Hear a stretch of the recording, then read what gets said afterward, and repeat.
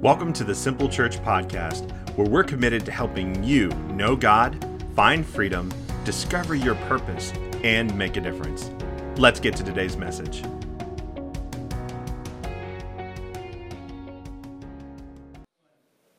What's up, everybody? My name is Aaron DeLong. I'm the lead pastor here. I want to say thank you so much for being with us. I hope you enjoyed that time of worship and connecting with God and that you're ready to get into God's Word, because I sure am ready to share it.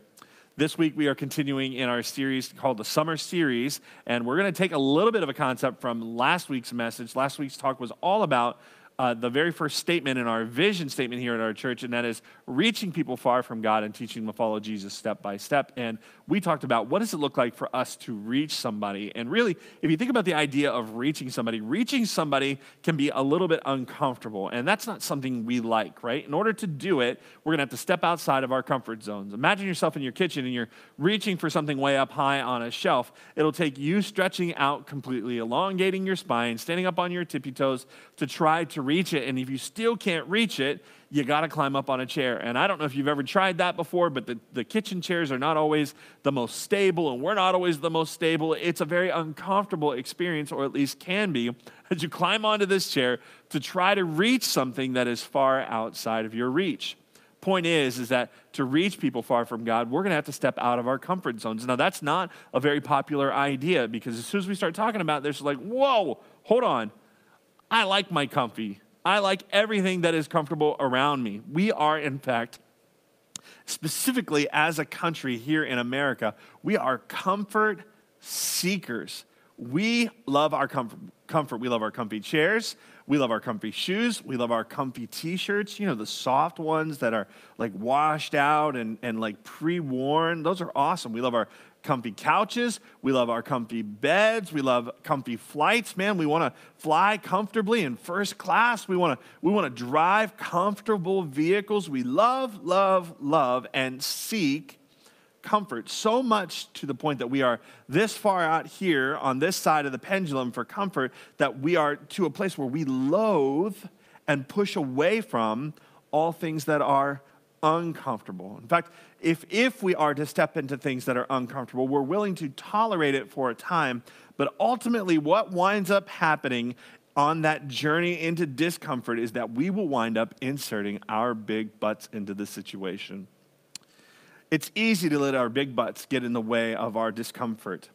And culture, if we're being honest about it, gives us lots of reasons to let our butts get big. Now, the bigger your butt, you need to know, the less that you can do. Now, if you're sitting here and you're offended right here in this moment, I want you to just hang tight, because I'm not actually talking about your butt. I'm not talking about your derriere, your booty, your gluteus maximus, your posterior, your tail feather, your behind, your patootie. I'm not talking about your haunches or your hindquarters. I'm not talking about your 2 hours later mound of rebound or your tush. No. What I'm talking about is your spiritual butt, and we all have one. Oh, okay. I see what you did there. It's that spiritual butt that, God, I would love to, but, and we insert our spiritual butt here. God, I would love to serve at the feeding program, but it's really hot outside, but I'm uncomfortable with people I don't know. I'm uncomfortable in that part of the community. Or I would love to go to Growth Track, but, or I would love to start tithing, but I would love to join a watch party, but I would love to lead a grow group, but we all have big butts, and our big butts get in the way of what God has for our lives. Today, we're going to talk about a famous guy from the Bible who many of you know. In fact, we've seen him portrayed in lots of different movies. Charlton Heston played him in the movie 10 Commandments, and we've even celebrated and loved, if you grew up in my lifetime and in the 90s, the movie The Prince of Egypt. We're going to talk about this guy because this guy, he was called to do something great, but he had a lot of insecurities, and he had a lot of buts that he used to distance himself from the discomfort of what God had called him to do. In other words, he had a lot of junk in his trunk when it came to excuses.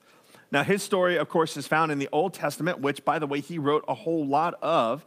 And that the Old Testament is near the beginning of the Bible. In fact, the first 5 books are what he's known to have written. And I'm talking about a guy named Moses. So today we're going to take a look at his story. And what you need to know about Moses, that his story started in a time in Egypt when the Israelites lived in Egypt. So let me pause right there for just a second and go back a little bit and kind of bring you up to speed.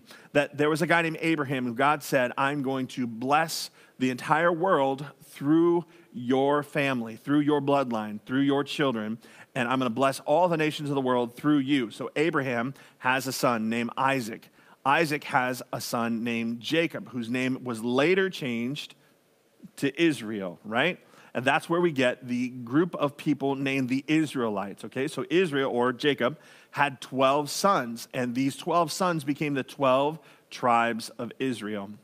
And during a time, there was a great famine in the land where the Israelites, or the 12 tribes of Israel, Israel and his 12 sons and their families, they all lived. And one of his sons, Joseph, had been sent to Egypt many years ago. Fantastic story there, but he had found favor and authority, and God had given him wisdom to save up food. And so when the famine hit, Egypt would have tons of food. And so Joseph's family discovers that he's there, and they all move their family there, and they wind up settling in the land of Goshen, which is right there near Egypt, being blessed. And they were farmers, and God blessed them there, and they grew and grew and grew and multiplied till there were millions of them. And so years later, the Pharaoh that knew them and blessed them on their way in was dead and gone, and this new Pharaoh is there, and he's recognizing there's so many people, there's so many Israelites. They feared that the Israelites, the Hebrews, would overrun the Egyptians, so they enslaved them.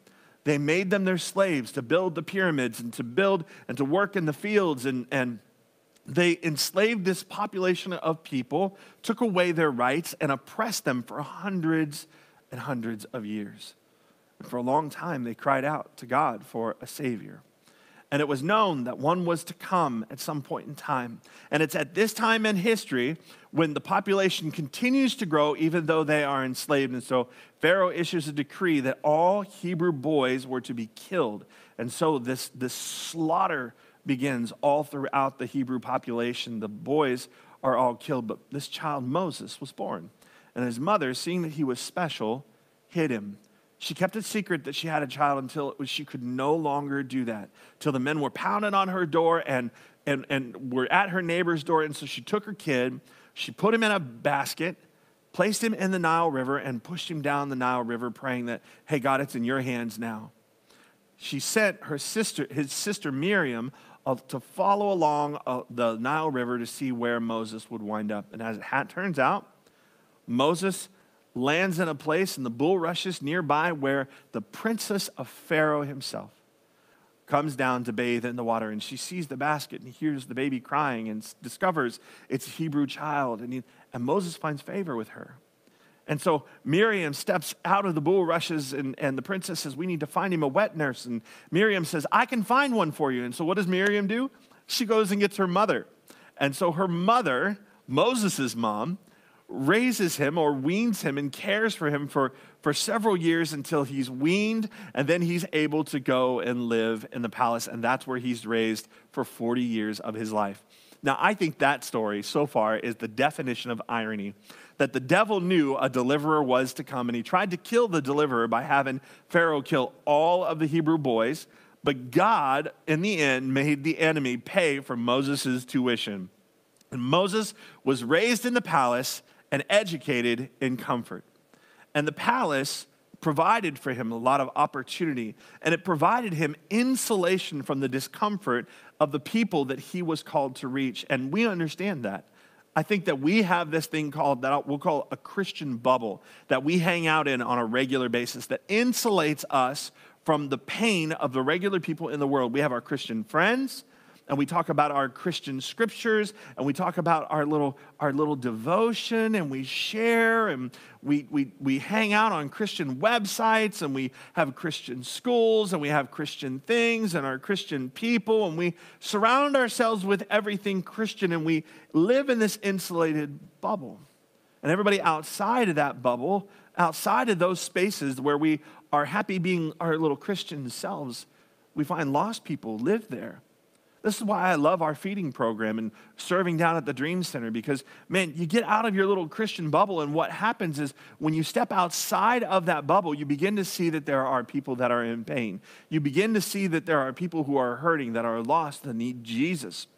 In fact, I love reading the story of Jesus, because you'll see as Jesus' story is told that Jesus saw. The scripture says he saw something, and whatever it was that he saw, because he stepped out of the Christian bubble, he stepped out of the safety of the tabernacle, and he went and sat and hung out with sinners and prostitutes and tax collectors. When Jesus got out among the people, out of the comfort zone, he saw something. The Bible says over and over again that what he saw moved him with compassion, and he acted. And it'll motivate you too, if you'll be willing to step outside of your comfort zone and step into discomfort. Moses saw this pain too. In fact, Moses, one day, he's 40 years old. He knows that he's called to be the deliverer of the people. And he steps onto the scene. He's walking through the crowd, and he sees that one of his Hebrew brothers is being beaten by an Egyptian taskmaster. And Moses tries to stop it from happening, and in the process kills the Egyptian. Well, he thinks that nobody saw him, and he winds up burying the Egyptian in the sand. He went from having no conflict in his life to being a murderer. But Moses didn't know that Gil Grissom and the CSI crew were on the case, and everybody by the very next day knew, because the Bible says that the next morning he went out, and there were some two Hebrew guys who were arguing. And Moses tries to step in between them and says, "Hey guys, we're brothers. We ought not be fighting. Chill, yo." And what they responded was, "Are you going to kill us too? Who made you our leader? Who put you over us and made you our ruler? Are you going to kill us if we don't stop fighting?" Moses realizes that the jig is up, that everybody, even his own people, knows that he's a murderer, and he knows it's a matter of time before he's called to account for it. And so Moses does what he thinks he needs to do, and he runs. And he gives up his calling. He gives up the fact that he's supposed to be the deliverer for these people, and he runs to an isolated area where he's isolated from God's calling on his life, from his very own people, from everybody that he loved, and he lives in a wilderness for 40 years. Moses winds up finding a wife, having kids, developing community, getting a job, and living the comfortable life, the day in, day out, kind of no challenges, no real call to step into anything uncomfortable. And then one day everything changes, because Moses sees a bush that is on fire, but it's not burning.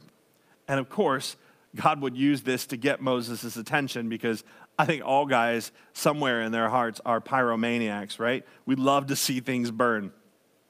And Moses, it gets his attention. In fact, Exodus chapter 3, verse 4 through 5 says, "And when the Lord saw that he had caught Moses' attention, God called to him from the bush." So God starts speaking to him from the bush, right? This bush that is on fire but isn't burning. And it says to him, "Moses, Moses." "Here I am," Moses replied. "Do not come any closer," God told him. "Take off your sandals, for you're standing on holy ground. Now go, for I am sending you to Pharaoh." He's sending him into discomfort, by the way. He's sending him back to his people. He said, "You will lead my people, the Israelites, out of Egypt." So God is calling Moses to return to discomfort. He's calling him to return as a murderer. He's calling him to return to the people that he had abandoned, and to leave the comforts of his home, his routine, and go into the unknown, into the unknown, into the unknown. He's calling him to step into discomfort. Can you imagine the conversation he had to have with his wife after that? "Hey, honey, I was out in the wilderness today taking care of the sheep, and there was this bush that was on fire, but it didn't burn. I mean, like, it was burning, but it wasn't like burnt up, if you know what I mean. And all of a sudden it started talking to me, and it was God. He told me to take my shoes off. It was this whole thing. And then he told me I needed to go back. You know that place where I told you that I murdered that guy? And where my people are from, he told me to go back there, and he said that I'm going to be their deliverer." I probably told you about that. Like, at some point in time, I knew God had called me to do that, but I came out here because of what I had done, and been living here with you and living a great life. But the bush told me to go back. Can you imagine that conversation? Because I think if if somebody came to me and told me that, I'd want to know, did the tree start talking to you before it was on fire or after it was on fire? Like, did you inhale some of its smoke, some of that wacky tobacco? Like, what in the world is going on that this tree is talking to you? Because I know that we read this story like it's just normalized for us as Christians. We've accepted it as truth, and it is, but that's not normal. In fact, we don't put people who are talking about burning bushes that aren't burning, that are talking to them, into leadership roles. We take them and we put them in padded rooms so that they're safe from themselves and from others. We don't put them into leadership. It's just nuts. And Moses, of course, realizes how crazy this is, gets tripped up by his butt when God says to him, now go, for I'm sending you to Pharaoh. You will lead my people, the Israelites, out of Egypt. Watch this. But who am I? But who am I to appear before Pharaoh?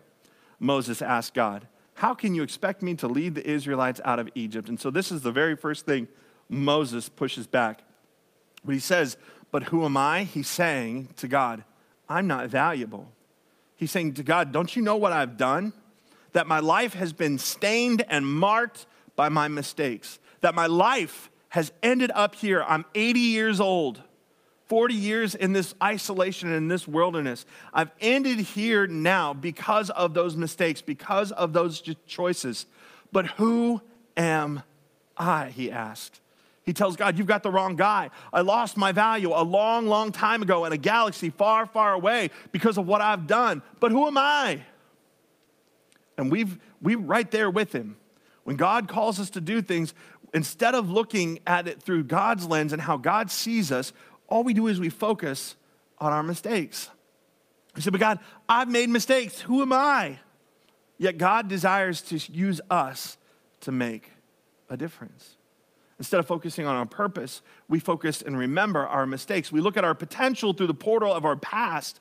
We say that there are too many negatives. There's too many minuses in my column. Not enough addition. Not enough multiplication. There's nothing positive left in my life because I've lied too much. I've hurt everybody around me.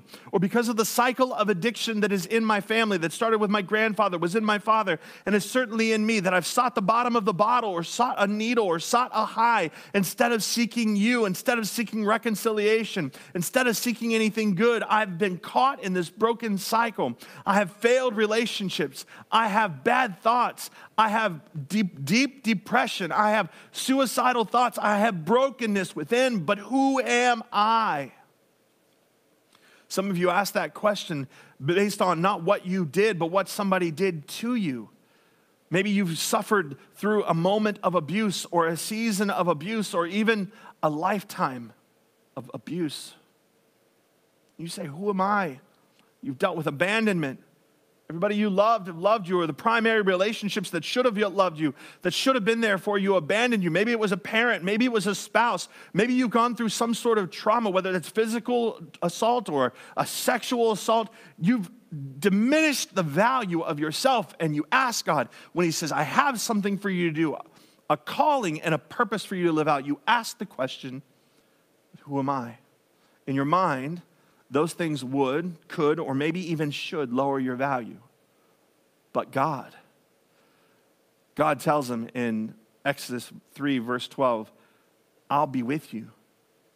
He says, go, I'm going to be with you.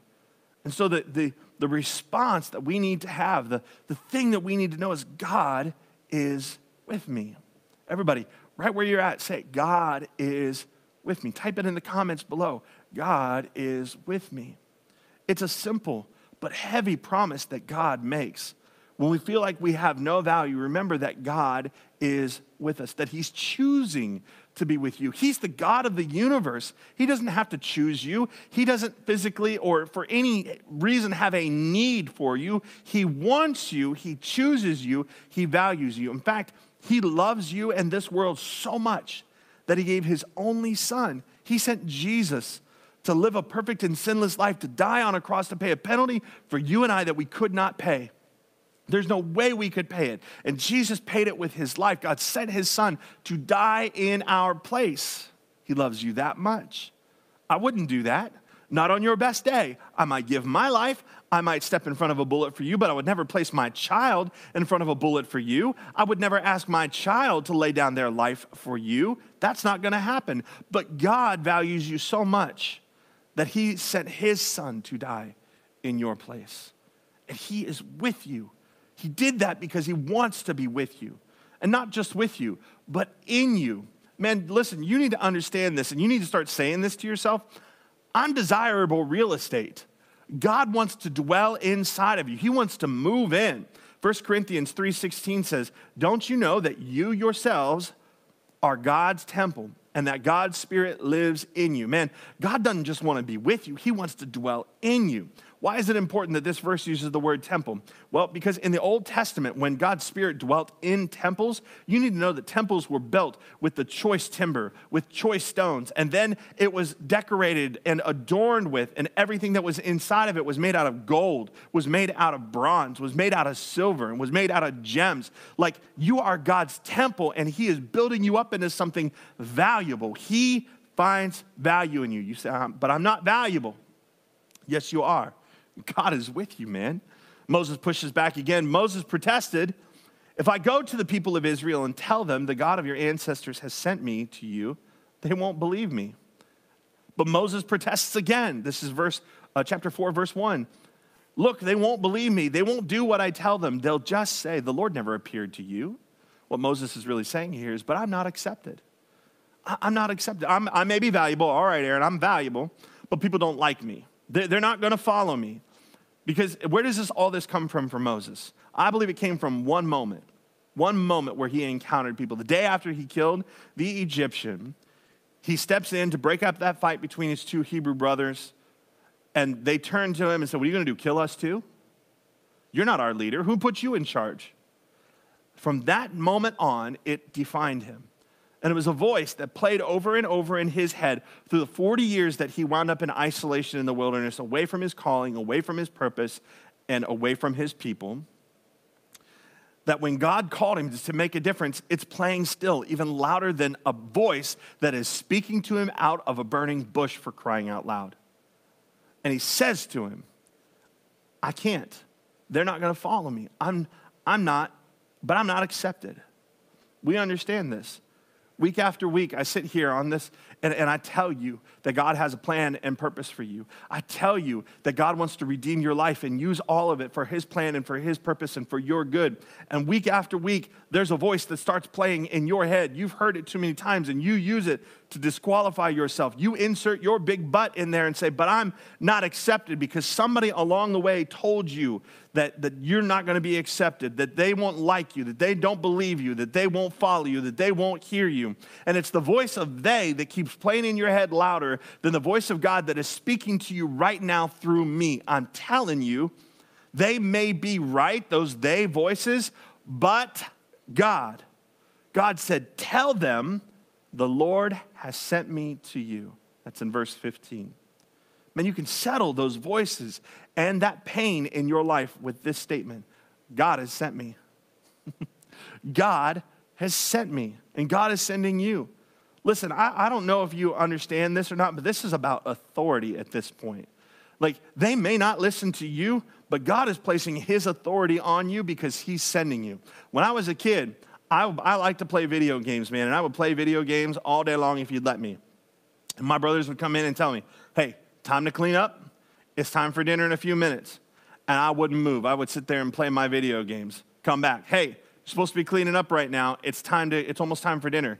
Nothing. Playing video games, just pounding away on that stuff, man. And then finally, somebody would come back, and they had authority. They didn't have authority before. Mom and dad may have sent them to say, go tell Aaron to clean up and get ready for dinner. But they didn't say it before. When they came in, they said, Mom said, it's time to clean up and get ready for dinner. There was authority in that, and that's the time that I would move. Especially, I would move quickly when they said Dad said it, because, man, Dad was the authority figure in our house. And I knew Mom meant it, but Dad really meant it. And Dad was going to come in with some force if I didn't get up. So I moved. But you don't walk in your own authority. You need to remember, God has put his hand on you, and he has sent you in his time, and in this time, really, for his purposes. Check out this verse from Acts 17:26. From one man, he's talking, this is about God, from one man, he made every nation of men, right? So from Adam, God made every nation of men that they should inhabit the whole earth. And he determined the times set for them and the exact places where they should live. In other words, you're not here by mistake. In this particular time, in this particular season, in the middle of a pandemic, in Reynoldsburg, Ohio, or wherever you're at in the world, at whatever time you're watching this video, none of that is by mistake. God put you here for a reason. Your purpose was planned before you were born. In fact, he had a plan for you, and he made you specifically in your mother's womb so that you would fit the plan that he had for you. Psalm 139, check it out. Before you were born, all your days were planned for you. God wired you and made you for the purpose he had in mind for your life. And what he sent you to do, you can live out with boldness because he sent you. Say, but I'm not accepted. Yes, you are, because God has sent you. Moses isn't having it, though. He's got another excuse. Inserts another but. He says, but, in verse 10, but Moses pleaded with the Lord, "O Lord, I'm just not a good speaker. I never have been, and I'm not now, even after you have spoken to me. I'm clumsy with words." What Moses is saying here is, but I'm not talented. Even if they accept me, even though you value me, even though I know you're sending me, I'm not talented enough to go do what you've got for me to do.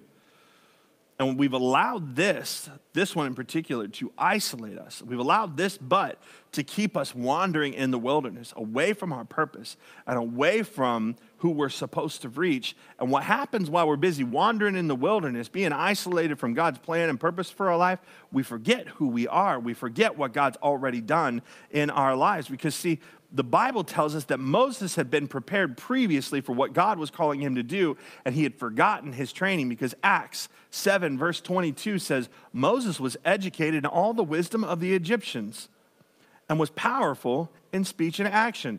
Educated in all the wisdom. Wonder if they taught him how to walk like an Egyptian. You know what I'm saying? Anyway, but check out the next part of that. He was powerful in speech and action. And if you go to Acts 7, you read this, it's telling the story of Moses. This is at the point that he's 40 years old and he hasn't killed the Egyptian yet. That means that he was educated and he was a great orator. The guy knew how to talk. He was educated, man. He was exceptionally gifted in speech before he left Egypt. Yet he claimed in this moment, 40 years later, that he wasn't a good speaker. How did that happen? The voices in his head, once again, as he's isolated, just repeating the voices of they, that in his isolation and in our Christian bubbles, behind our butts, in comfort, we forget our training. We forget the experiences that we've had, and at best, we minimize it so we can hang out on our comfort by sitting on our butt. But I'm not talented. I did the same thing. You know, when God called me to plant this church, I did all these butts. But God, listen, Linda, you don't know. You don't know what I've done. But what about the mistakes? I was addicted to pornography. I've got a divorce in my past. I've got bankruptcy. But this, but that, but God, what about the mistakes? I'm not valuable. And God set that aside and said, I'm with you. And then I said, but God, who's gonna follow me? He said, I'm sending you. But this is the one where I hung out. And I was like, I even actually tried to be obedient to God and take a role in ministry that almost guaranteed that I wouldn't have to preach on a Sunday morning, because I was going to be a campus church for another church. I said, so all I have to do is show up and love people and then push play and some other preacher will preach. And I put this one back on God. I said, I've never preached. I don't even know if I can do that. I can't speak. But God reminded me that the 18 years prior to me stepping into a role as a pastor, since I was 16 years old, that I've been an entertainer, and I have 18 years of public speaking and performing, that I was indeed ready, but that I had spent so long walking away from it that I'd forgotten. And God told me what he told Moses. In verse 12, he said, I will help you speak and teach you what to say. So we need to remember that when we feel like I'm not talented enough, that God will teach me. God will teach me. You say, I am not talented enough and I don't have what it takes. That's right. But God will teach me. This is the role of the Holy Spirit in your life. You know that? That once you are saved, the Holy Spirit fills you. He dwells inside of you. This is what God wants. Takes up residence right here. And one of the roles that the Holy Spirit has is to teach us all things. In moments we don't know what to do, in moments we don't know how to do it, the Holy Spirit comes alongside us to teach us how to do it. In fact, John 14:26 says, "But the Counselor, the Holy Spirit, whom the Father will send in my name, will teach you all things and will remind you of everything I have said to you."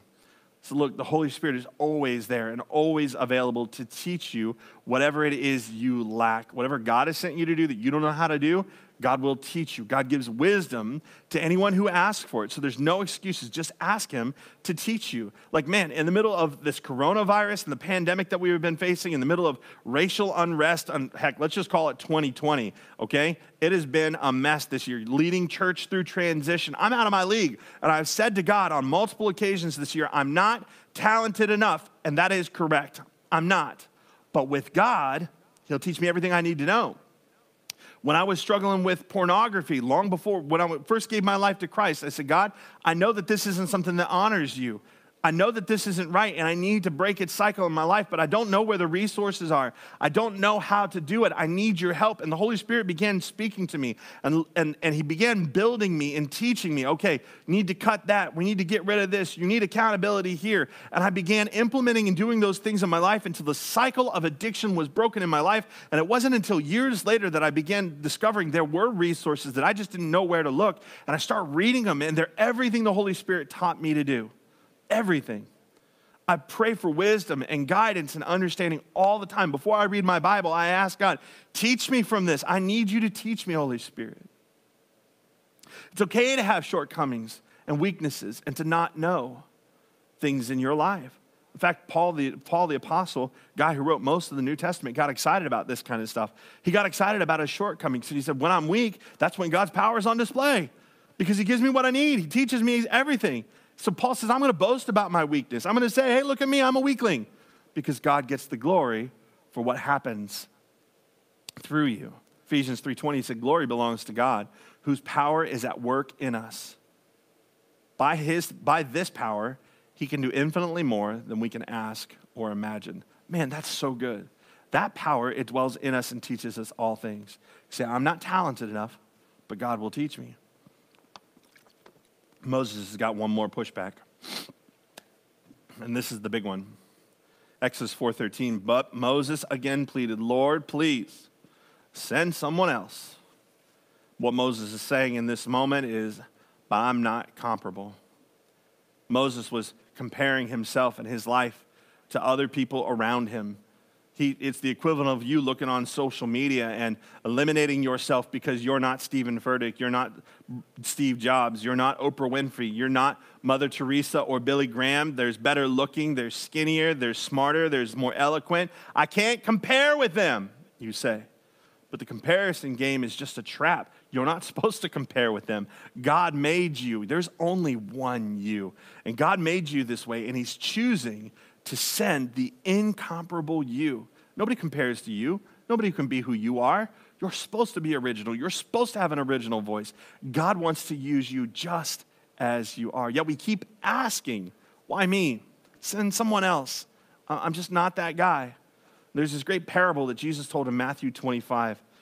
And the story goes that there was a businessman who had some talent, or these were bags of money, that he left with 3 of his associates and servants.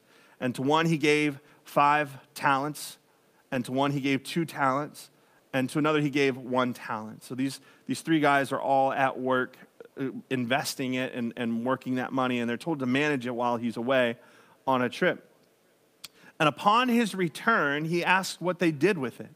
And the guy who had 5 had invested it and made 10. The guy who had 4 or 2 had turned it into 4. And the guy who had 1 had taken it and hid it, buried it in the ground because he was afraid. But note this, that when the businessman came back, he didn't compare what the 5 did and what the 4 did, or what the 2 did and what the 1 did. He didn't say, well, you had 2. How come you didn't make it 10 like the 5 did? He didn't do that. He asked, what did you do with what I gave you? What did you do with what I gave you? He didn't compare. That's not the game he played. And you need to understand this, that 5 talent people are rare. There are some people that just have all the talents. We've got one, our creative director, Derek. He's got more talent in his little pinky nail than I've got in my whole body. The dude is just talented, but not all of us are a 5 when it comes to talents. The majority of us are 2, and some of us are 1s, and that's okay. It's not about how much you have. It's not about a comparison to what they've done and how much they have. It's what did you do with what God gave you? I mean, it's important that we celebrate that we've got the 5 talent people in our churches. It's really, really important. We're thankful that they're following Jesus, but you don't worry about them. Don't focus on them. You focus on Jesus, and you get to managing the 2 talents or the 1 talent that God gave you, because you're going to have to answer for it. What did you do with what he gave you? Did you hold on to it for comfort like the guy with the 1 talent did? He said the reason that he buried it and hid it was because he was scared of pain. He was scared that if he invested it and lost it, that he would be in trouble. And so he kept it. Here, it's fine. It's covered in dirt, but it's 100% there. I did nothing with it. And the one who did nothing with it is the one who had everything taken from him in that situation. The guy was trying to lean into comfort, didn't want to risk it, not like those guys. And Moses, just like them, he's trying to shrug off this call to step into discomfort with his but. Watch how God responds in verses 14. It says, then the Lord's anger burned against Moses, and he said, what about your brother Aaron, the Levite? I know he can speak well. He is already on his way to meet you, and his heart will be glad when he sees you. Look, God is trying to connect him with somebody who will complement Moses' weakness. He said, you shall speak to him and put words in his mouth, and I will help both of you speak and teach you what to do. So God brings Aaron alongside Moses to fill in the gaps in Moses' calling, which is what God does for all of us. He put us all in a body because we're not all meant to do everything all on our own. In fact, as a pastor, I couldn't lead this church without a lot of people coming alongside of me that understand and are strong in ways that I am not in this life, that have skills that I do not have. There's no way we could do what we do on a rate. We couldn't even do this video production if we didn't have all the people that were involved to make it happen week after week.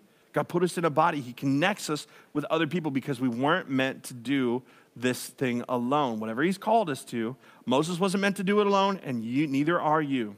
Relationships are not about competition and comparing. They're about complementing each other's weaknesses so that we go further, faster. And the response to the I'm not comparable is that God will connect me. I'm not comparable. No one is. But God will connect you with who you need in order to live out his plans and purposes in your life.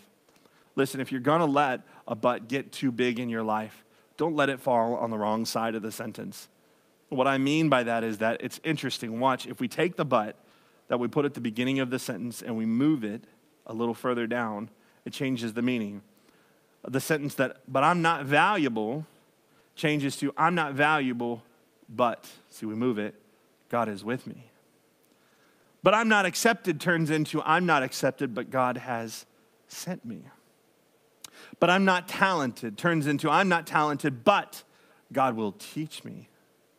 But I'm not comparable turns into, I'm not comparable, but God will connect me. Listen to me. God wants to use your life to make a difference in the lives of others. There are people he has designed you to reach, regardless of the junk in your trunk. God is with you. He is sending you. He will teach you, and he will connect you. It's time to overcome that big but. Amen, everybody? Let's pray. Father, I just want to pray right now and speak to the pain and to the levels of rejection and the thoughts and the excuses and all the big buts that we hold in our lives that try to keep us in a place of comfort, that try to keep us from stepping into the space where we live out your plan and your purpose for our life, that place that is uncomfortable, Lord. Help us to step out of rejecting your purpose and accept this message for ourselves, that it is for us, that you are speaking to us, even in the midst of 2020, this crazy year and all that it has brought, that you, God, have a purpose for us, and we have to overcome our buts in order to step into that purpose. God, help us to do that. Let us know that we are valuable, that you are with us, God, that That, man, even though we don't feel like people will accept us, God, that you have sent us. Lord, and that even though we're not talented enough, God, you're going to teach us everything we need. That if we'll just respond with a yes, you'll respond with what we need. And that, God, that though we're not comparable, that, God, you are going to connect us with the people that we need in our lives to accomplish what you're sending us to do. Now, right now, I just want to look in this camera and speak to those of you that are in this space and in this place right now. Maybe you'd identify yourself as somebody that is far from God, somebody that we're talking about, like, hey, stepping out of our comfort zone to be able to reach people like you, people that you know, you'd say, I'm too far. You've got some butts in your life, but I'm too far. But I've done too much. But I haven't cleaned up my life yet. But you don't know about this part of my story. Listen to me. God knows your story. God knows what you've done. God knows how far away you've walked from him. God knows that some of you used to walk with him, and he's not mad at you. God loves you. In fact, he sent me here today to tell you about his son, Jesus. He sent me here today to tell you that he's ready to give you a redo, a do-over so that you can begin a life with him. He's not concerned with your past. He wants you. He values you. And he has plans for your life. He wants to redeem you. He wants to forgive you. He wants to make you his child. He wants to give you eternity. But he also wants you to enjoy him through a full and fulfilled life here on this earth. God has so much for you. He's not mad at you. You've been sold a lie. You've told yourself the story over and over again that you don't belong, and you do belong. For those of you right now, you're ready to make a decision. You're ready. You're like, Aaron, okay, faith is rising in my heart. I feel something knocking on the door of my heart. I'm ready to respond. I want to open my life to whatever God has for me. Well, let me tell you, that begins, and the way that we connect with God is through a relationship with Jesus, where we say, Jesus, I'm going to follow after you. I'm going to trust you with my life. I want you to be Lord. It means we're going to do whatever he tells us to. We're going to commit to getting in his word. We're going to commit to allowing him to transform our lives. If you're ready for that, I'm going to pray a prayer. And for those of you that are in our online campus right now, in the chat box, there's a banner that's coming up saying, I'm raising my hand. I'm saying yes to Jesus. And if you'll click that box, it'll take you on to another one that'll open up a connect card and give you an opportunity for us to connect with you. But man, click that box today. Say, I'm saying yes to Jesus. If you're watching on Facebook or on YouTube, man, leave a comment below. Say, I'm saying yes to Jesus. I'm placing my trust in him. If you're ready to do that, let's pray this prayer together. And remember that it's not the words that make it right. It's your heart that believes. Say, Jesus, I need you. Forgive me of my sins and make me brand new. Fill me with your spirit. Show me how to live for you. And I'll spend every day doing that. Thank you, Jesus. Amen. Now remember, if you made that commitment today, make sure you click that banner in the chat box. All of the people that are here with us right now are celebrating with you. In fact, if you're in our online campus, you'll probably see a few of them tossing emojis and shouting woohoo and stuff. We really are celebrating your decision today, and we want to walk that with you, no matter what that looks like. So if you click that button and fill out the Connect card, that gives us an opportunity to. Whether you're here in our community or not, we'd love to get you connected to a spiritual community because you need that. You're welcome to hang out here with us as long as you'd like. We'd love having you. We'd love to get you a Bible. We'd love to help you understand your next steps, and we'd love to walk out this spiritual life with you. Amen, everybody? So make sure you click that button, click the Connect card, and give us the opportunity to do that. All right, well, as we wrap up our service today, I just want to share this is an opportunity for you to give of your tithes and your offerings. Thank you for being so faithful during these uncertain times. We love you guys. We're so thankful for what God is doing here at Simple Church and doing here through us and doing in your life as a result. Thank you for your faithfulness to what God wants to do in you. A few things just want to remind you about, and these are banners and things that are being posted in the comment section right now, but we are still doing our feeding program through the end of the summer, so there's a few more weeks of that. We still have places for people to serve, so you can join us. It's from 5:15 to 6 p.m. We serve food to kids ages 0 to 18 in a targeted area of our community. We'd love to have you come out and serve with us. It has been such a joy. Last night we gave away 40 meals, and we've just continued to, I believe at this point, we've given 321 meals in total away. And it's been a great time for us to connect with our people in the church and for them to connect with their purpose in their life. We've had 70 volunteers who have served over the last couple weeks.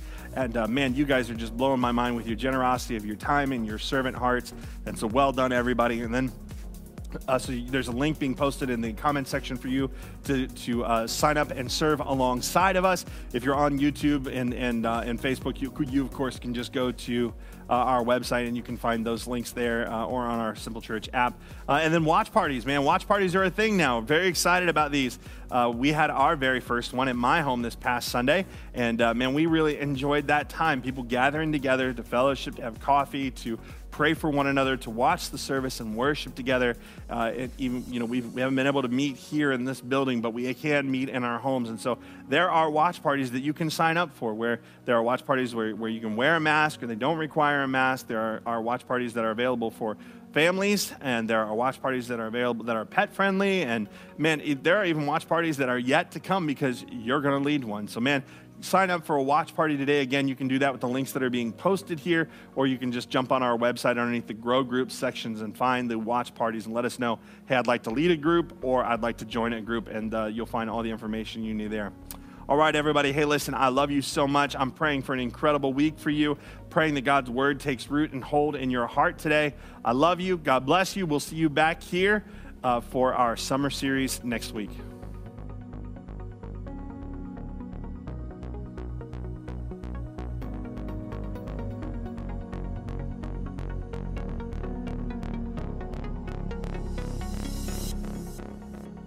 A few moments later. Tushy or your buns or your rump or your keister. I'm not talking about your badonkadonk. I'm not talking about your caboose, or your fanny, your bum, your backside, your bottom, your cheeks, your rear end, your hiney. I'm not talking about your round.